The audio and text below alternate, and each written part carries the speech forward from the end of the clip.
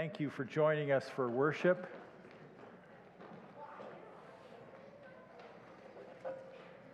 We are going to be in Luke chapter 1, verses 26 through 38 today.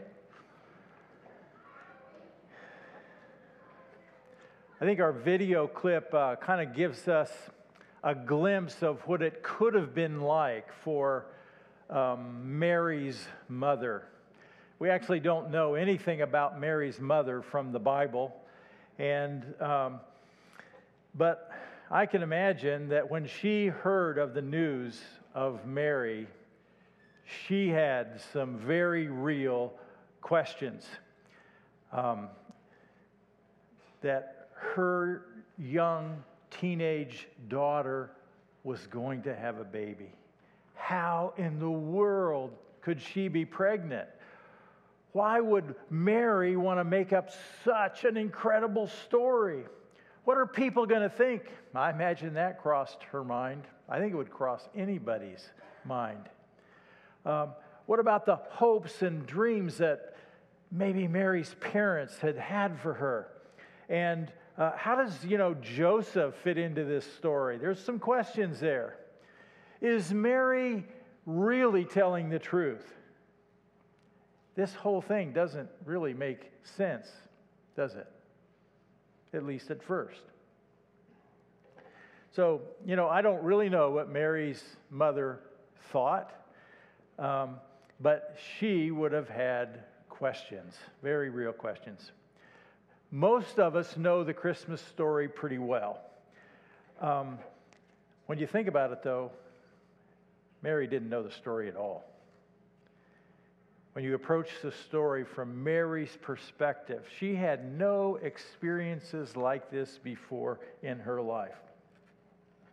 But when the angel came to Mary, there was an amazing breakthrough that was happening. And practically no one knew about it. God had been silent. God had been silent for almost 400 years. The last time God had spoken to his people was through the prophets of the Old Testament, and Malachi was the last. And then there is silence, and God's people continued, and they at times were trying to be obedient, and at times they just kind of were doing their own thing, and God never spoke to them. He stopped sending them prophets to speak for him. Now comes Luke chapter 1 and a breakthrough. God is speaking again, and God is up to something, and it's really going to be big. And I'm going to read Luke chapter 1, verses 26 through 38. And this is going to be our passage this morning. Luke chapter 1, beginning at verse 26. Luke writes, "In the 6th month of Elizabeth's pregnancy, God sent the angel Gabriel to Nazareth, a town in Galilee, to a virgin pledged to be married to a man named Joseph, a descendant of David. The virgin's name was Mary. The angel went to her and said, 'Greetings, you who are highly favored. The Lord is with you.' Mary was greatly troubled at his words and wondered what kind of greeting this might be. But the angel said to her, 'Do not be afraid, Mary. You have found favor with God. You will conceive and give birth to a son, and you will call him Jesus. He will be great, and he will be called the Son of God, the Son of Most High. The Lord God will give him the throne of his father David, and he will reign over Jacob's descendants forever. His kingdom will never end.' 'How will this be?' Mary asked the angel, 'since I am a virgin?' The angel answered, 'The Holy Spirit will come on you, and the power of the Most High will overshadow you. So the Holy One to be born will be called the Son of God. Even Elizabeth, your relative, is going to have a child in her old age, and she who was said to be unable to conceive is in her 6th month. For no word from God will ever fail.' 'I am the Lord's servant,' Mary answered. 'May your word to me be fulfilled.' Then the angel left her." So we begin with God's messenger in Luke chapter 1 and verses 26 through 30, and he is the angel Gabriel. When did this take place? When, in verse 26, it was in the 6th month of Elizabeth's pregnancy. And so Luke brings us right into the context here, and maybe we don't know what the context is, so I'm glad to remind us of what the context is in the 6th month of Elizabeth's pregnancy. Gabriel had already been up to something in Luke chapter 1. In Luke 1:11, Gabriel appeared in the temple in Jerusalem to a priest named Zechariah. Gabriel's purpose was to announce the birth of a special child named John. John would go before the Lord as a servant of the Lord to announce and prepare the way before the Lord. John will be called later John the Baptist. John's mother was named Elizabeth, and that's who we refer to in the 6th month of Elizabeth's pregnancy. We meet Elizabeth in Luke chapter 1, verses 5 through 7, and I'll just read that for us. In the time of Herod, the king of Judah, there was a priest named Zechariah, who belonged to the priestly division of Abijah. His wife, Elizabeth, was also a descendant of Aaron. So we have a couple, Zechariah and Elizabeth. Both of them were righteous in the sight of God, observing all the Lord's commands and decrees blamelessly. They would have been great role models. But they were childless because Elizabeth was not able to conceive, and they were both very old. Elizabeth was beyond childbearing at this point in her life, and they had wanted a child, and they had waited, and God had not answered them with a child. And so now we have the context of who this Elizabeth is, and she is now in her 6th-month pregnancy. And let me just add, verse 23, when his time of service was completed, when Zechariah's time of service was completed at the temple in Jerusalem, he returned home. After his wife Elizabeth became pregnant, and for 5 months remained in seclusion. Now she's in her 6th month. In these days, she said, he has shown his favor and taken away my disgrace among the people. So that's Elizabeth. Now God sends his messenger. And who is this messenger? We said he is Gabriel, verse 26. God sent the angel Gabriel. God's messenger. You know, angels are real spiritual beings. They are created beings. God, the Creator, created angels. They are not physical beings. They are spiritual beings. They may appear from time to time like humans. Some of them also have appeared with wings. We'll see that in the book of Revelation. We see it in Isaiah chapter 6. They have various roles, and their roles all are ministers or servants of God. And they carry out God's will. They are personal beings. This separates them. They have a personality. They have emotions, intellect, and will. And they apparently exist in ranks. Gabriel is a high-ranking angel that serves in the presence of God.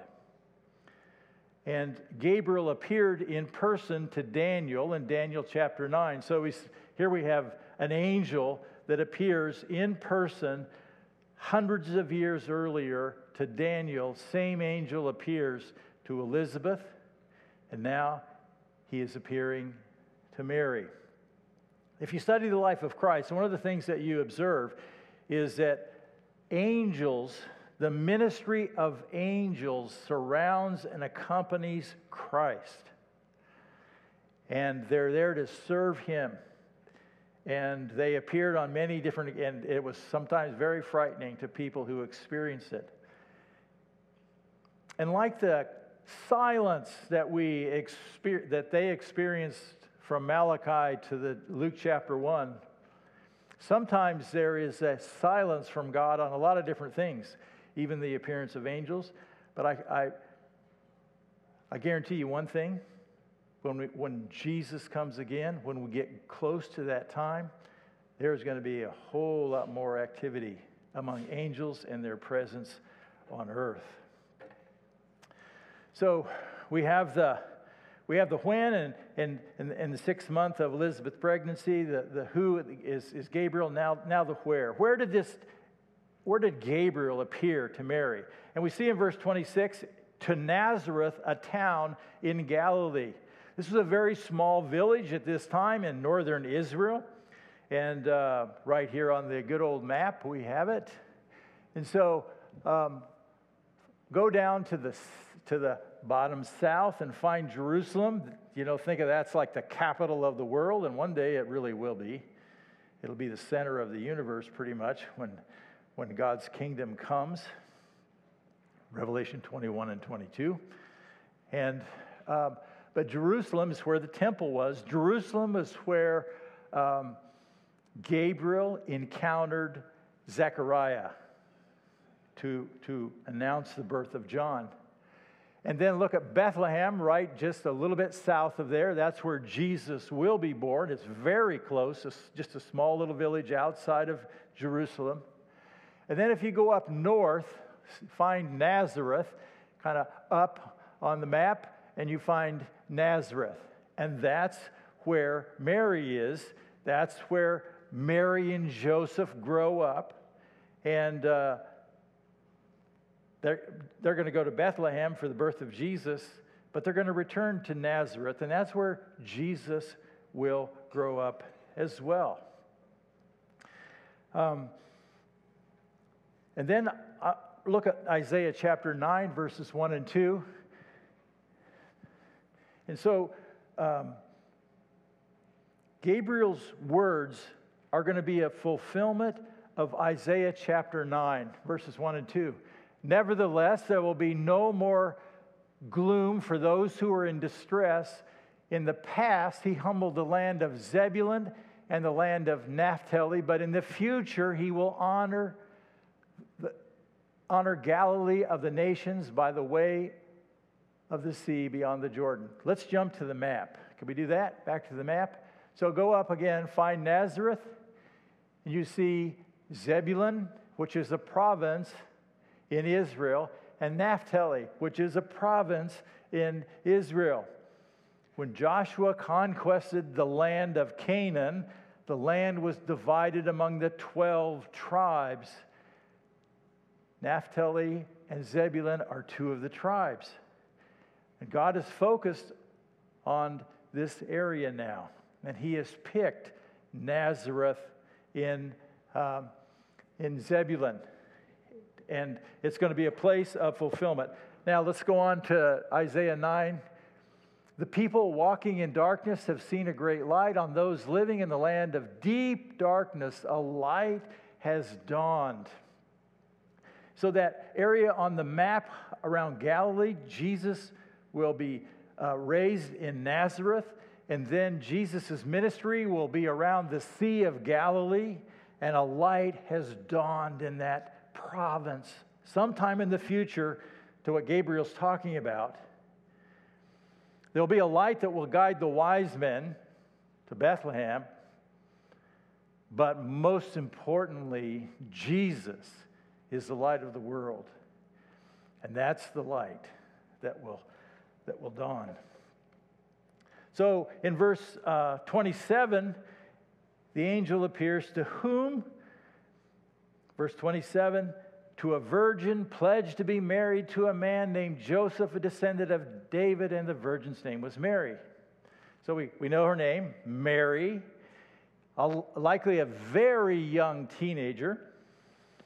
She is pledged to be married to Joseph. We learn that. And the custom of the day, as you may well know, is that marriages were prearranged by families ahead of time. Then there was a legal contract for engagement, the pledge, and it was very strong and powerful legal contract, not to be broken. There really had to be a divorce take place to remove the contract, the marriage contract. The couple did not live together or sleep together until after their wedding night, which was typically a year or so after the engagement. Mary was a virgin. She had never had sexual relations with a man. She was in the family line of King David, and we learn that. All of these things are important. And then we see in verses 28 through 30 the what. What did Gabriel have to say? What was his purpose? Look at 28. The angel went to her and said, "Greetings, you who are highly favored. The Lord is with you." Now, Gabriel greets Mary and tells her she's highly favored and that the Lord is with her. Mary has received grace from God, favor from God. Mary has been blessed by the Lord. I've experienced grace from God. You have experienced grace from God. You got something you didn't deserve in your salvation. Grace. God gave it to you. God gave grace to Mary. Now, the Roman Catholic Church, sometimes I think it's helpful because I was just asked this question this week. What's the difference? This is from a person who was raised in a Roman Catholic church. What's the difference between your church and my church? That was her question. And the Roman Catholic tradition interprets this to mean that Mary is full of grace. In the sense that not only is Mary full of grace, Mary can dispense grace. Mary can give out grace to Jesus' followers. And not only that, there's another step that Mary is a mediator between God and man. And for that reason, people are instructed to pray to Mary because she is a mediator and she can dispense grace. And that's a pretty big difference. Because Jesus said He is the way. He's the one mediator between God and man. And that when we pray, we are to pray in the name of Jesus and through Him. Mary was greatly troubled at His words, verse 29, and wondered what kind of greeting this might be. This seems to be a reasonable response from this young teenager. Never been greeted by an angel before. Wonder what he's about. What does he want? Verse 30, but the angel said to her, "Do not be afraid, Mary. You have found favor with God." And this is a common way that angels approach humans, and this is a common response for humans to experience fear. There's something about the presence of angels that causes people to tremble a little bit. A sense of deep awe and respect, as well as a sense that there is someone holy present. Now, Mary didn't say all of that. Gabriel sensed that was true in Mary's presence with him. Next, we come to verses 31 through 33, God's message. We've seen God's messenger, now God's message. What did God have to say to Mary through His messenger, Gabriel? And what did He have to say about Mary in verse 31? He said, "You, Mary, will conceive and give birth to a son, and you will call him Jesus." That's pretty rapid-fire information. Mary, you're going to become pregnant. You're going to give birth to a son. I've already got his name picked out for you. So we got it. Mary, did you hear? You will be pregnant. You'll give birth to a son, You're going to name this child Jesus. I think that would be a lot for any woman to hear, whether you're a young teenager or whether you're a seasoned woman who's walked with God. And then we hear God's message about her son in verses 32 and 33. God's message about her son Jesus. Look at 32. The angel says, "He will be great and he will be called the Son of the Most High. The Lord God will give him the throne of his father David. And he will reign over Jacob's descendants forever. His kingdom will never end." Now, I think we've heard this story so many times. It's just so easy to, I've heard that before, I've heard that before. Think about it from Mary's perspective, what she is experiencing. A young teenager. An angel has chosen to talk to her. And the angel is announcing that she is going to be pregnant and now describing this child to her. He will be great. That may be an understatement. He will be called the Son of the Most High. Most High is a name for God. He will be the Son of God. It doesn't take long for a Jewish person to understand what that means, because a son of the Most High has the same qualities and the same standing as the Father. And so he will be equal with God. He will be given the throne of his father David. God promised David a special descendant that would reign on David's throne in Jerusalem. He will reign over the house of Jacob forever. This is pretty unique. Now, there's enough information here that Mary knows the angel is talking about Messiah, the special one, the anointed one, also called the Christ. He will reign over the house of Jacob forever. Jacob refers to the entire nation of Israel. Jacob's name was changed to Israel. Jacob became the father of the 12 tribes, and all of the tribes and their families were the nation of Israel.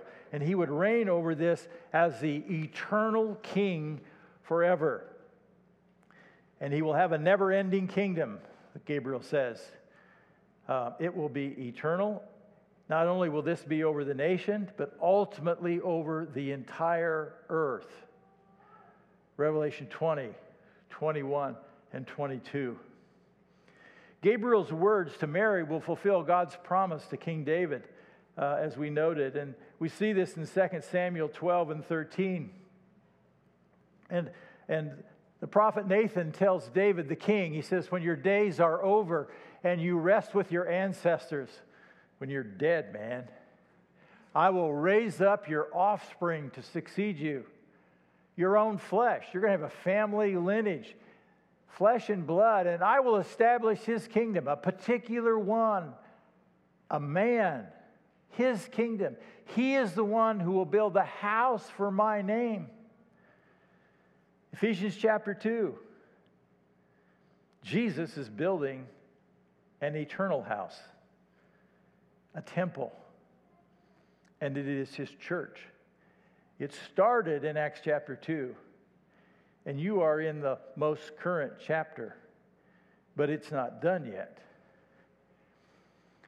He is the one who will build a house for my name, the name of Christ, and I will establish the throne of his kingdom forever. It will be an eternal kingdom with an eternal king. And then Gabriel's words also connect his announcement with Isaiah's prophecy. And so we go back to Isaiah 9 and we see 6 and 7. And this may be the most popular 2 verses on Christmas cards. And Isaiah says, "For to us," meaning to his own nation, Israel, "a child is born." So this is going to be an infant. It's going to be a real baby, flesh and blood, fully human. And then he says, "To us a son is given." This is from heaven. a son. For God so loved the world that he gave his one and only Son. This child will be fully human and fully God because he will be sent from the Father. And the government will be on his shoulders. You know what? That's never happened yet. And that's one of the unique things about this passage. And it's one of the things that the prophets didn't see in the Old Testament. And so Mary wouldn't have understood it either. And the only reason I have a clue about it is because of what the New Testament tells us. There's going to be a time period between the birth of Jesus, or what we call the first advent, a time period between the first advent and the second advent of Christ, the first coming and the second coming. And Isaiah goes on, and the government will be on his shoulders, and he will be called Wonderful Counselor, Mighty God. Think about this. This is a child given to Mary. He will be called Wonderful Counselor, Mighty God. How would you like to have a child that would be called Mighty God? Everlasting Father, Prince of Peace. Of the greatness of his government and peace, there will be no end. Last slide. He will reign on David's throne. There it is. It's going to fulfill the Davidic covenant. And over his kingdom, establishing and upholding it with justice and righteousness from that time on and forever. And you're not going to have to go out and start a war to make this happen, because the zeal of the Lord Almighty will accomplish this. And so, we've had God's messenger and God's message, and now we focus in on God's servant Mary, verses 34 through 38. And we have a personal question from Mary, because I think pregnancy would be like a very personal item. And we see in verse 34, Mary just says, how will this be? How's this going to happen? Mary asked the angel, since I'm a virgin. You know, that's really a great question. And Mary seems to have a sense that the angel is talking about this thing happening pretty soon, pretty quickly. Maybe you don't have a year to wait to plan for your wedding. How can this be?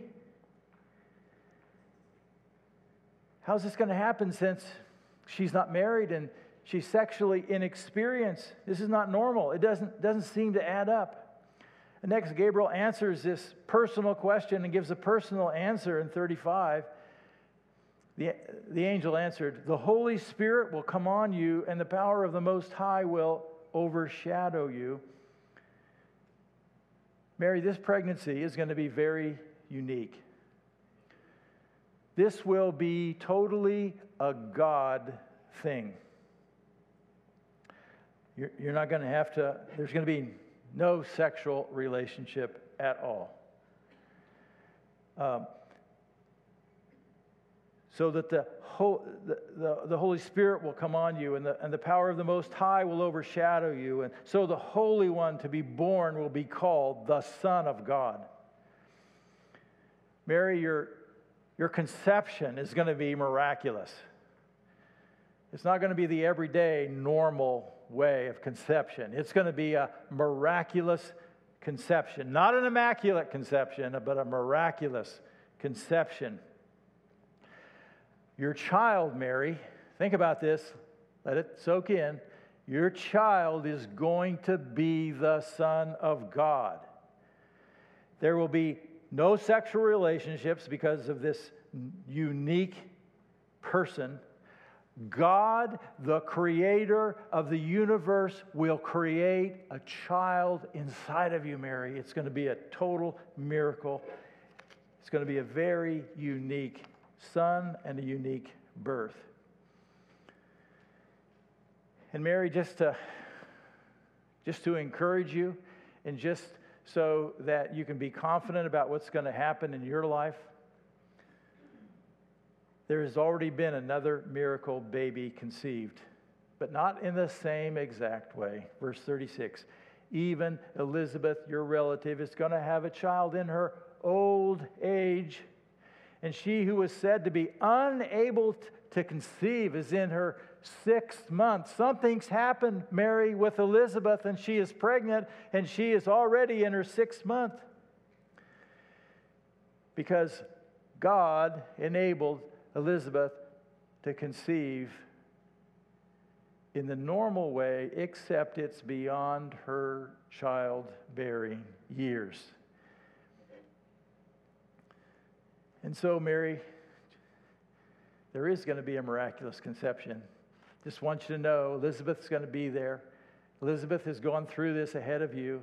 Elizabeth is an older, godly woman, and she's going to be bringing you some wisdom, sharing some wisdom.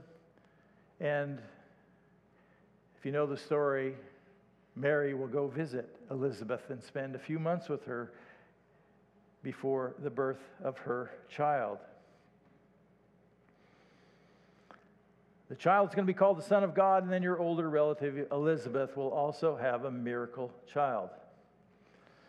And then in verse 37, the angel gives Mary a personal reminder, for no word from God will ever fail. That's a good reminder for you and me. No word from God will ever fail. If God says He is going to do it, He will do it. No prophecy from God will ever fail. God's word is infallible. God's word is trustworthy. That's what He's telling Mary. The message that He has brought to Mary is trustworthy, Mary. You can count on it. It's going to happen just like God has instructed us. And of course, I like the older NIV, and some of you know that. And it very simply says, for nothing is impossible with God. That's a great reminder. Nothing is impossible with God.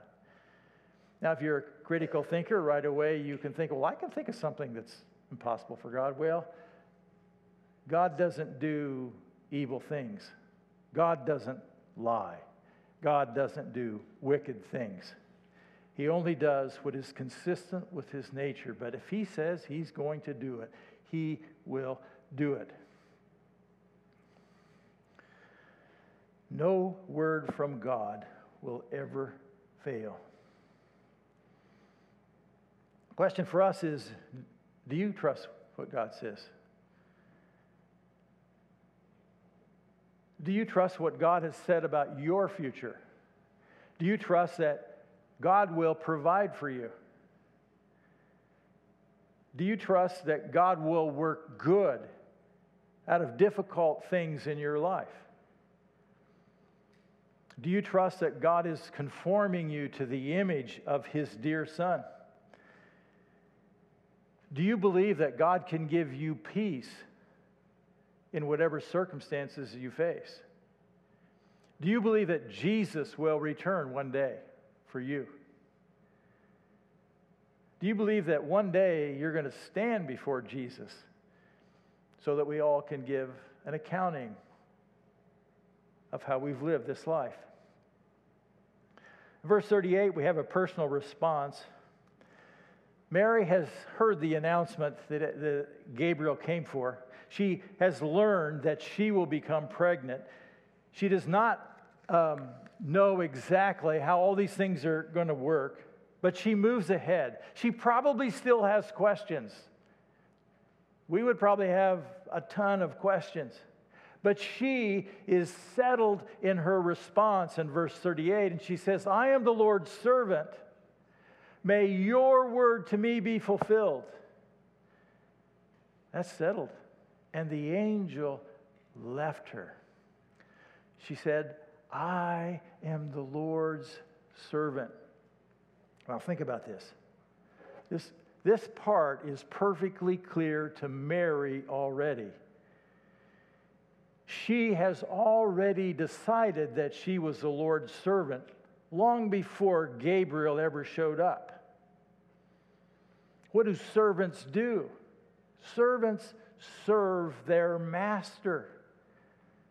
Servants don't stop and think about, could this be convenient for me right now? Do I want to do this really? No, servants have already decided, my job is to serve my master.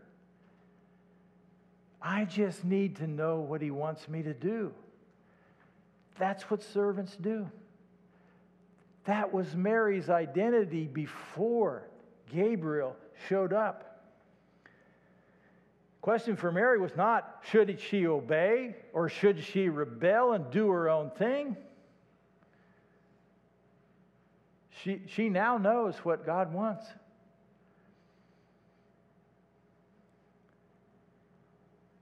And she is the Lord's servant, and may God have his way in me. That's how she responds. She wants God to do what he wants to do in her. Mary surrenders her body totally to God. She places her life and her body totally in the hands of God. It will be costly. It will be rewarding. There will be some embarrassment for this young teenager. Some people will probably look down on her. Some aren't going to believe her story. Some may even laugh at her. But she is the Lord's servant. That's already settled. What about us? What's our identity? We talk sometimes about being servants. We know that's what we learn in the New Testament. That's what followers of Christ are. They're servants. But have we really thought this through?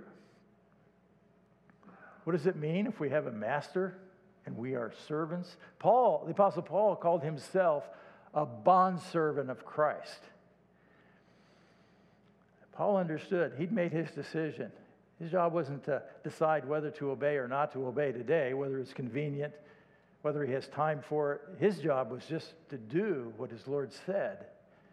That's what it means to be a bondservant of Christ.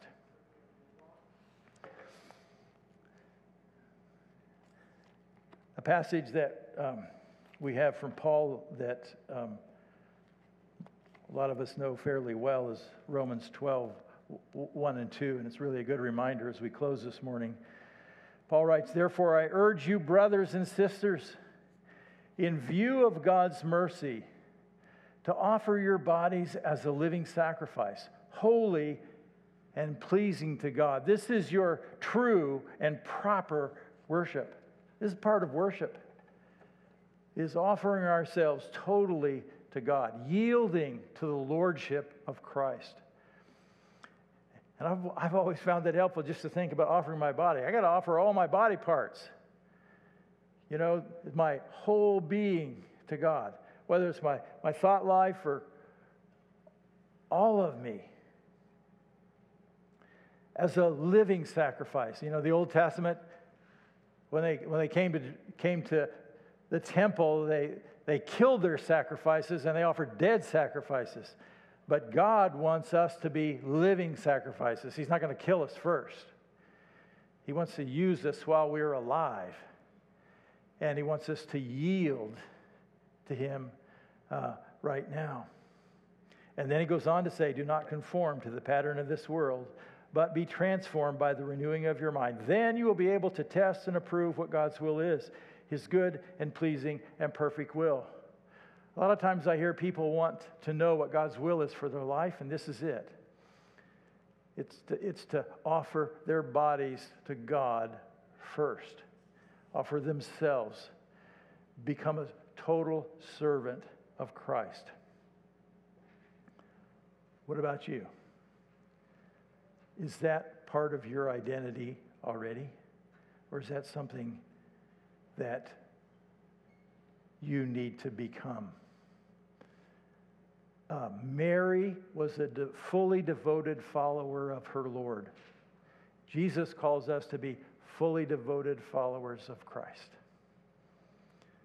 Let's stand and pray.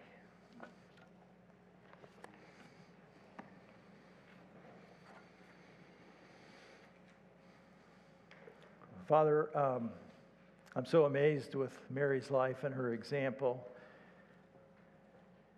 and her response to you when she learned what your plan was for her life and her willingness to be submissive in your hands. God, may we learn from Mary's life. May that be the desire of our heart. May we take time to stop and reflect about what it would cost us to give ourselves totally to you. Some of us can do that right now here this morning. Some of us may need to think that through. But God, we stand before you today,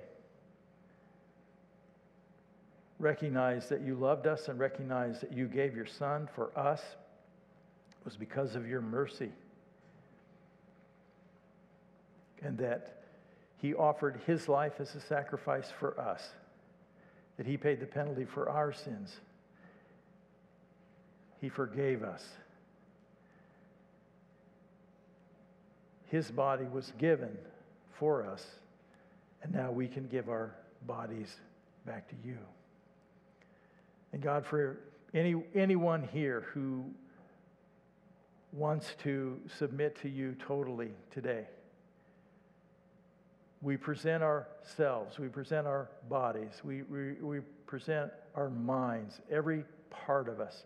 We offer it to you.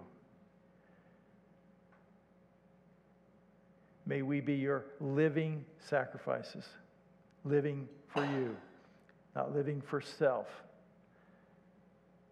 but desiring to serve our Master, whose name is Jesus. In his name we pray. Amen.